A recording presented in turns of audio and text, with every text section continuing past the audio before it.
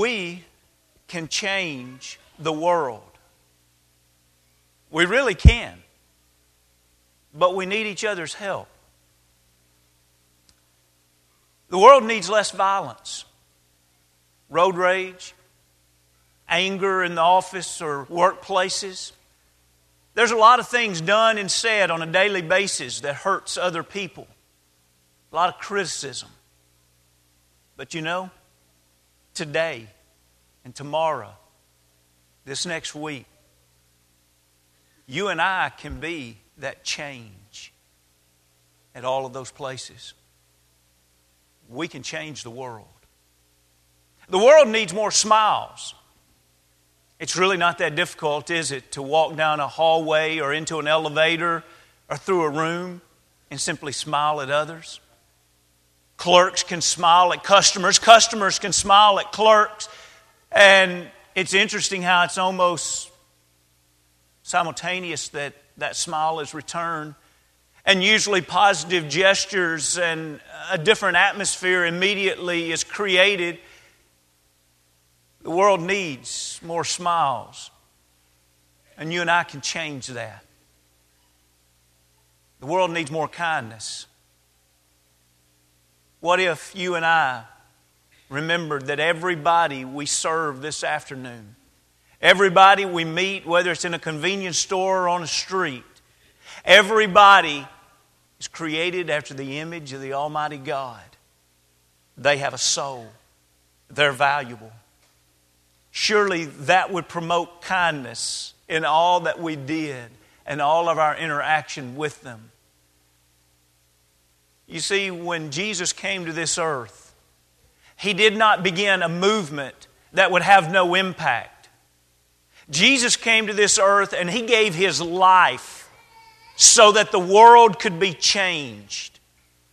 Jesus came to this earth and gave His life so you and I can be a part of the movement that changes the world. Peter reaching up and grabbing the sword was corrected because the Lord never meant for us to change the world by force. We never use violence. We never use a sword or a gun to change the world in the Lord's movement. In the Lord's movement, to find a word that is maybe a little more contemporary, the Lord expects it to be a grassroots movement. He expects me to get up today and live the Christian life and allow that to influence the world. And He expects you to get up today and live the Christian life, and that influences the world. And again, I want to remind you, the Lord did not give His life on the cross for this movement because it was powerless. Friends, I believe with all of my heart, the Christians that worship here can change Mount Juliet, Tennessee. You can change your communities and you can change your world. That's one reason why we're doing the We Are the Sermon Day, where we literally take all that the Lord has taught us to be and has taught us to do, and we go out as a group, and we strive to do that, to encourage each other to continue to do that on a daily basis, but to show the world the love that is about us.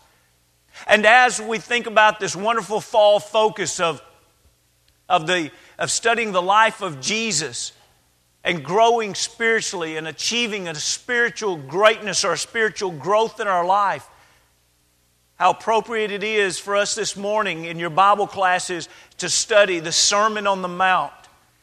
To study the life of Jesus, we must study this tremendous sermon that Jesus preached. And tonight we'll study this lesson even more as a broad topic of the sermon. But for this morning, I'd like for us to notice the text that was read. How as we read there in 13 and in 14, He begins each time with emphatically saying, You are the salt of the earth. And He says, you are the light of the world. Notice it is in passages like this all the way through the Sermon on the Mount that the Lord has no problem saying, it's kind of like a we versus them. He has no problem saying, We're different from the world. Now I know that is very unpopular today in even the religious circles.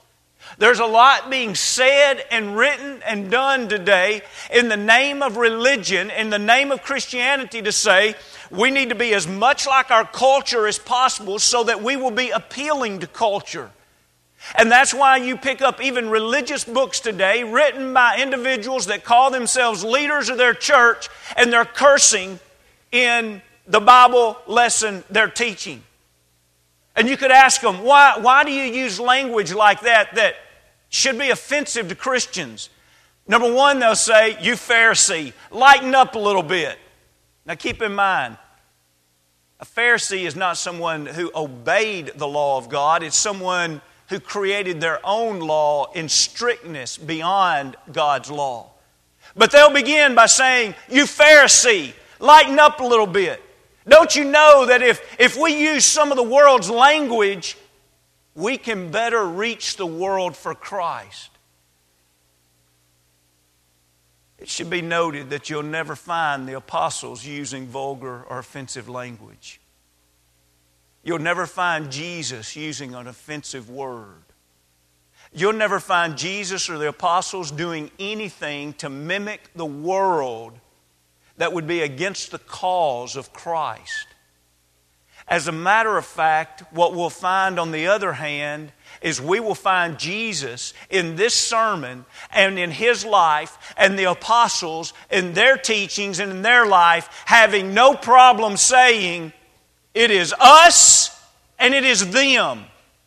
We don't think like they think. We don't talk like they talk. We don't act like they act. We are not on the same path that they are on. We have a different destination that they have. We have a different purpose in our life than they have. And friends, this morning, I hope one of the simple pleas that we can make and that we can leave here believing from the Word of God is that it is a good thing to be in opposition to the world. It is a good thing when someone says, wow, you're not anything like us. And it should raise a red flag whenever I have friends and co-workers and neighbors that are in the depths of the world and think that we and them are a lot alike. Let's notice some of this language here. Look, if you will, in the 5th chapter, and we don't have slides for these. If you have your Bible open, around 852 and 3 in the Bible that's in your pew. But notice some of this language in the 5th chapter, for example, in verse 11. And we can do this all the way through. I just want you to see some various points as we go through, just an overview real quick. Look in the 5th chapter in verse 11 and see if Jesus was trying to say, hey, you are so much like your culture if you're a disciple of mine. No, He doesn't say that. He says, blessed are you when they. See the you and they language? Blessed are you when they revile and persecute you and say all kind of evil against you falsely for my sake. Rejoice and be exceedingly glad, for great is your reward in heaven, for so they persecuted the prophets who were before you. Lord, is there any difference in us and the world? And Jesus cannot get more than just a few verses into this sermon before He says, is there a difference? Do you realize there's such a difference that they are going to bring bodily harm into your life because they don't like you? That's how big the difference is. And so I want to talk to you about the reward you're going to have because of what they do to you. Or notice, as if you will, in the 6th chapter, still the same sermon. Notice in the 6th chapter in verse 2, here's where He's dealing with motives and why we would do good deeds. Which, by the way, the text that has been read this morning about being a salt and a light in the world, some have tried to figure out and put this passage that we're about to read in the 6th chapter beside it and say there's a contradiction here. Because you see in the 6th chapter, verses 1, 2, and 3, teaches that we don't do our deeds to be seen of men. But yet in Matthew the 5th chapter, in 13 and 14 and 15, He's teaching that we do our deeds to be seen of men. But notice, each has good deeds taking place, and each will have others seeing those good deeds. But the difference in the two passages is the motive. In the 6th chapter, the motive was for the people themselves to receive the glory. And he says, that's not why you do good deeds. And the teachings in 13, 14, and 15 is that we do the good deeds because we're children of God, because we're servants of God. That's why we do the good deeds. And we want people to also become children of God and servants of God. So we want them to glorify the Father which is in heaven. But notice the we and them here, or the you and they in verse 2. Therefore, when you do a charitable deed, do not sound a trumpet before you as the hypocrites. So now he's talking about those who are hypocrites, and it's you and the hypocrites do in the synagogue and in the streets, that they may have glory from men. Assuredly, I say to you, they have their reward. Again, the Lord says, look, there's going to be those that even call themselves religious people, and they are not what you are supposed to be. There's supposed to be a big difference in a religious hypocrite than you. And along this same writing here in the 6th chapter, where he talks about our motive for why we would do good deeds, our motive for why we would pray and why we would fast, he also here in verse 8, he has 2 sentences in verse 8. I'd like for us just to notice this first sentence. Therefore, do not be like them. Let that sink in. Therefore, do not be like them. Well, I just think if we're more like these people that we'd have a better odds of reaching them. No. That's never been the case with Christianity. It's not that we see how much we can be like sinners so that we could influence sinners to have a love of righteousness. Think about how foolish that sounds. I want to be as much like sinners as I can be so that I can encourage them to a life of righteousness. How would that? It's not even logical. But yet that literally is the religious argument that's taking place today, and it was one that was most offensive to Jesus Christ. Just to see it one more time, look in the 7th chapter. We'll just pull one time out of each of these chapters. Look at the 7th chapter, and now he's going to talk about false teachers and false prophets. Look in the 7th chapter in verse 15. He says, beware of false prophets who come to you in sheep's clothing, but inwardly they are ravenous wolves. So see again, he says, look, there are going to be those that teach and preach the wrong thing. That is them. That is they. You don't be like that. They are going to be hypocritical. They're going to dress up like they're sheep, but the truth is they're wolves. You be a sheep. So what is the lesson that the Lord wants us to learn from this? Number one this morning, let's learn this as we go to the next slide. You are salt. That's exactly the way he begins the passage in verse 13, Matthew the 5th chapter. You are, but notice, it's not just any kind of salt. It says salt of the earth. Just like in the next verse when he says you are light, it's not just light just anywhere. He says you're light of the world. You see, each time the Lord is saying, this is what I want you to be so that you can have an impact upon the world. The Lord is teaching us here the importance of contact. Now, what is salt? We understand that salt adds or enhances flavor. In other words, brings out the best, if you will. And not as perhaps well known today, but back in biblical times, it would have been even more important and even better known, and that is that salt preserves. Any that have ever used salt to cure meat, you understand that if you left that meat out without salt, that it would decay, it would rotten. But yet you can take salt and add to that meat, and it is actually preserved. And I admit to you, that's something from the time I was a little boy growing up on the farm and seeing hams cured. Every year we did it, I would go through the same drill of asking my dad and my grandfathers the same questions. I don't understand this. And I wasn't trying to be, that kid that gets on your nerves asking questions. It was just that every year I don't understand how this works. How can you put salt in this meat and over this meat and then come back and leave it out the rest of the year? I don't understand that. Well, the best answer can be this. God designed it that way. And you know what He designed Christians to be? salt. You take any Christian influence out of the world, and the world is on a fast track of decay. If you took the state of Tennessee, if you took the town of Mount Juliet, and you took every Christian and every influence of Christianity out of this place, do you realize how quickly this would become a different place to live?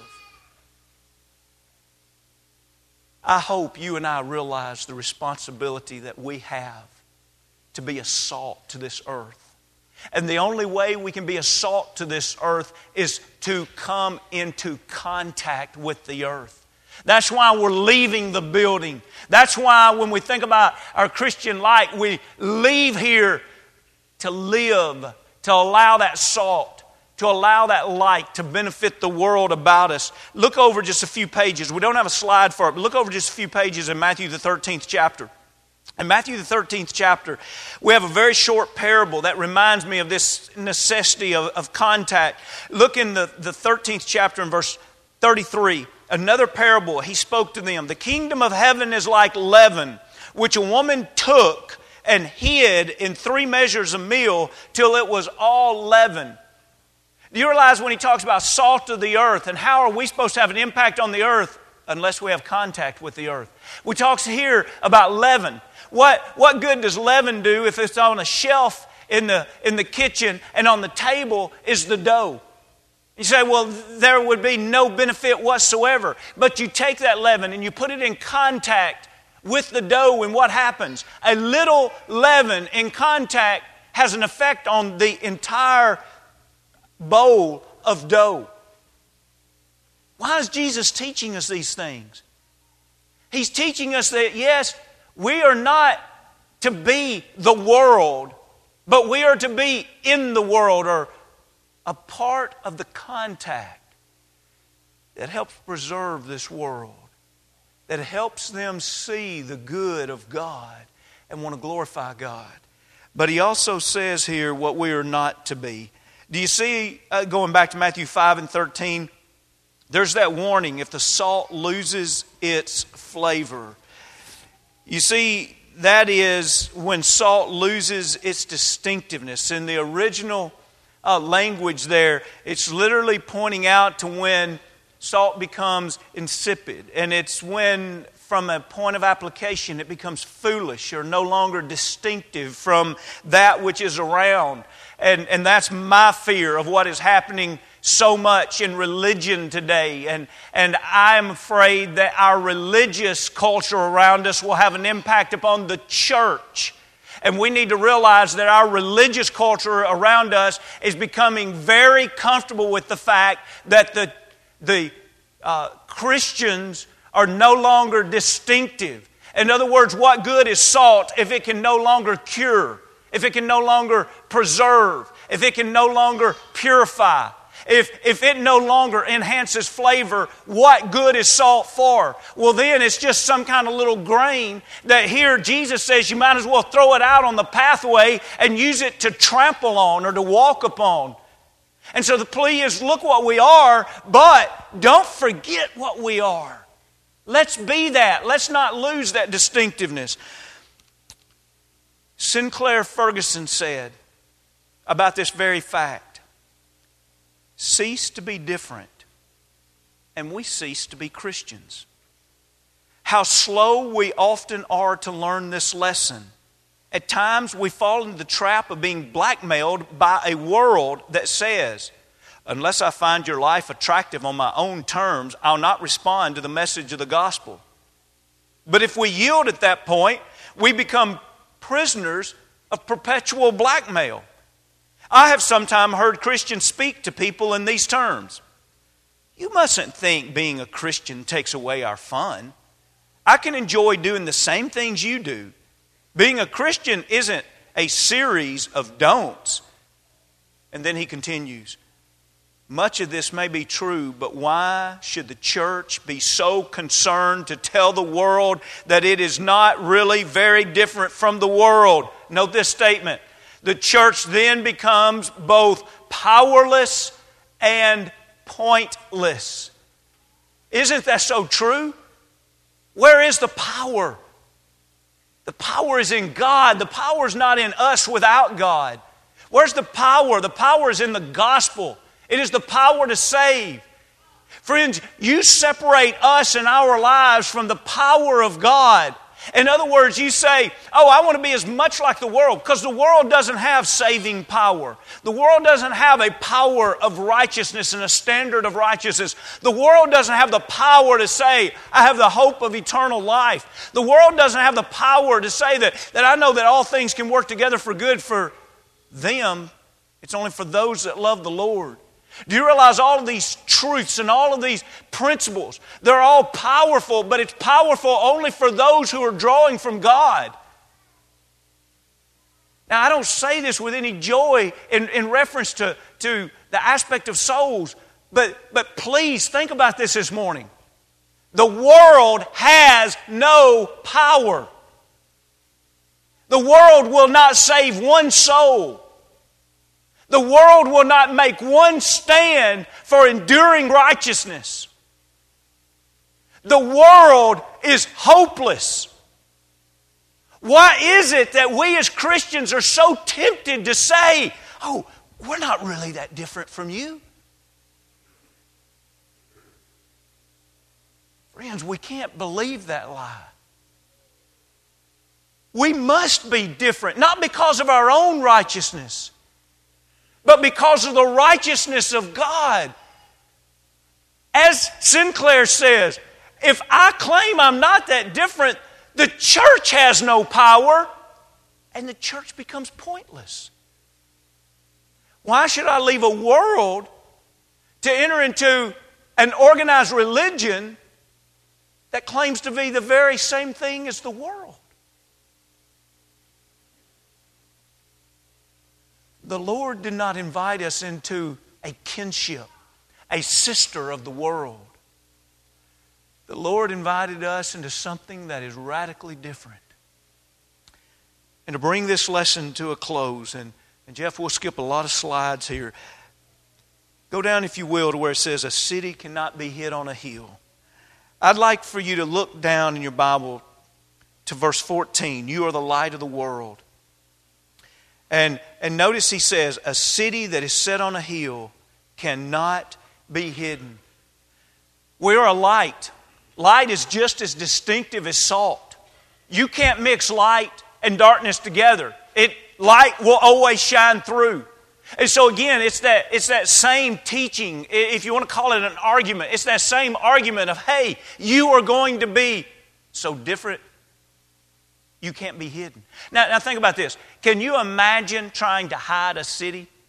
Have you ever tried to hide something you didn't want people to see? I know when you were a child, you spilled something on the carpet one time and you tried to pull the rug over it, or you've tried to hide something. I know you have. Just think about for a moment something you've tried to hide. Now try to hide a city. And the Lord takes it a step further. Hide a city that's set on a hill. And now He's talking about it under the umbrella of light. So now put it at nighttime. At nighttime, you try to hide a city that's set on a hill, and we know that it really can't be done. That's what our Christian light, our Christian life is to be a light that is like that city that is setting on a hill. It is so distinct, it cannot be hidden. And it is in that we see the very next teaching. And look in verse 15. Nor do they light a lamp and put it under a basket, but on a lampstand, and it gives light to all who are in the house. Just like you can't, if we're really living the Christian life, be hid because it's like a city on a hill. It's also just coming from a negative angle. It's so bad to think, I'm going to light this lamp and I'm going to put a basket over it because I don't want anybody to see it. You know, God can see the future just as easily as we can look back and see the past. I want to tell you what I wonder. I have no proof in this, and you understand that. I'm just saying I wonder. I wonder if this passage, this verse, this exact verse we're studying right now, I wonder if Jesus did not state this speaking especially in reference to church buildings. You know, I'm thankful that we have a church building. Don't get me wrong. And I think there's a lot of blessings that come with this tool that God gives us to use to His service. But I think if there's any verse in the Bible that talks about the dangers of church buildings, this would be a danger. How easy is it for you to live the Christian life when you come under this roof?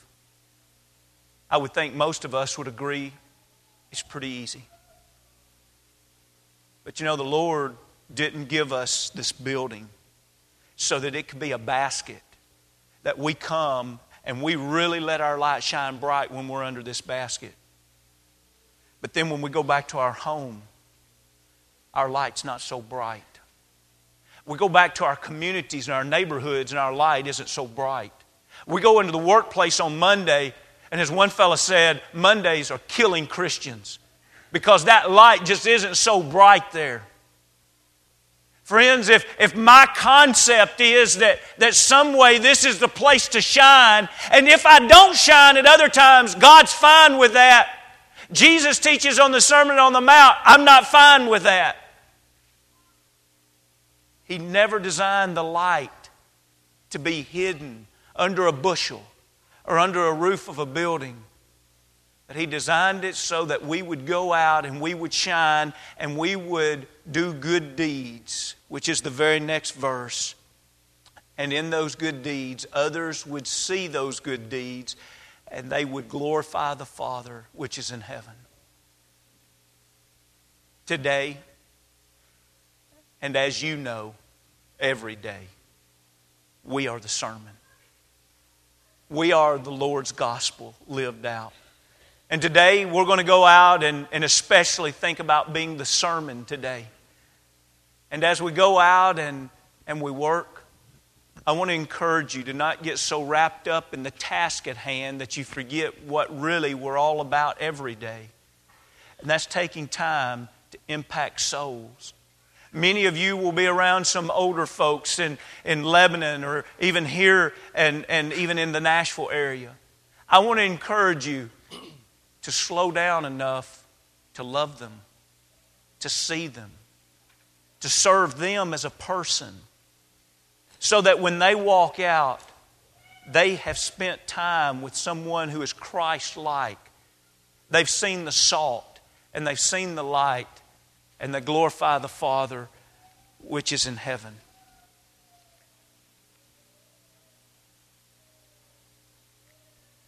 I want to change the world.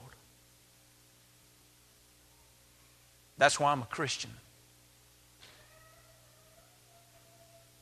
I hope that's why you're a Christian. I believe in the power of God's plan.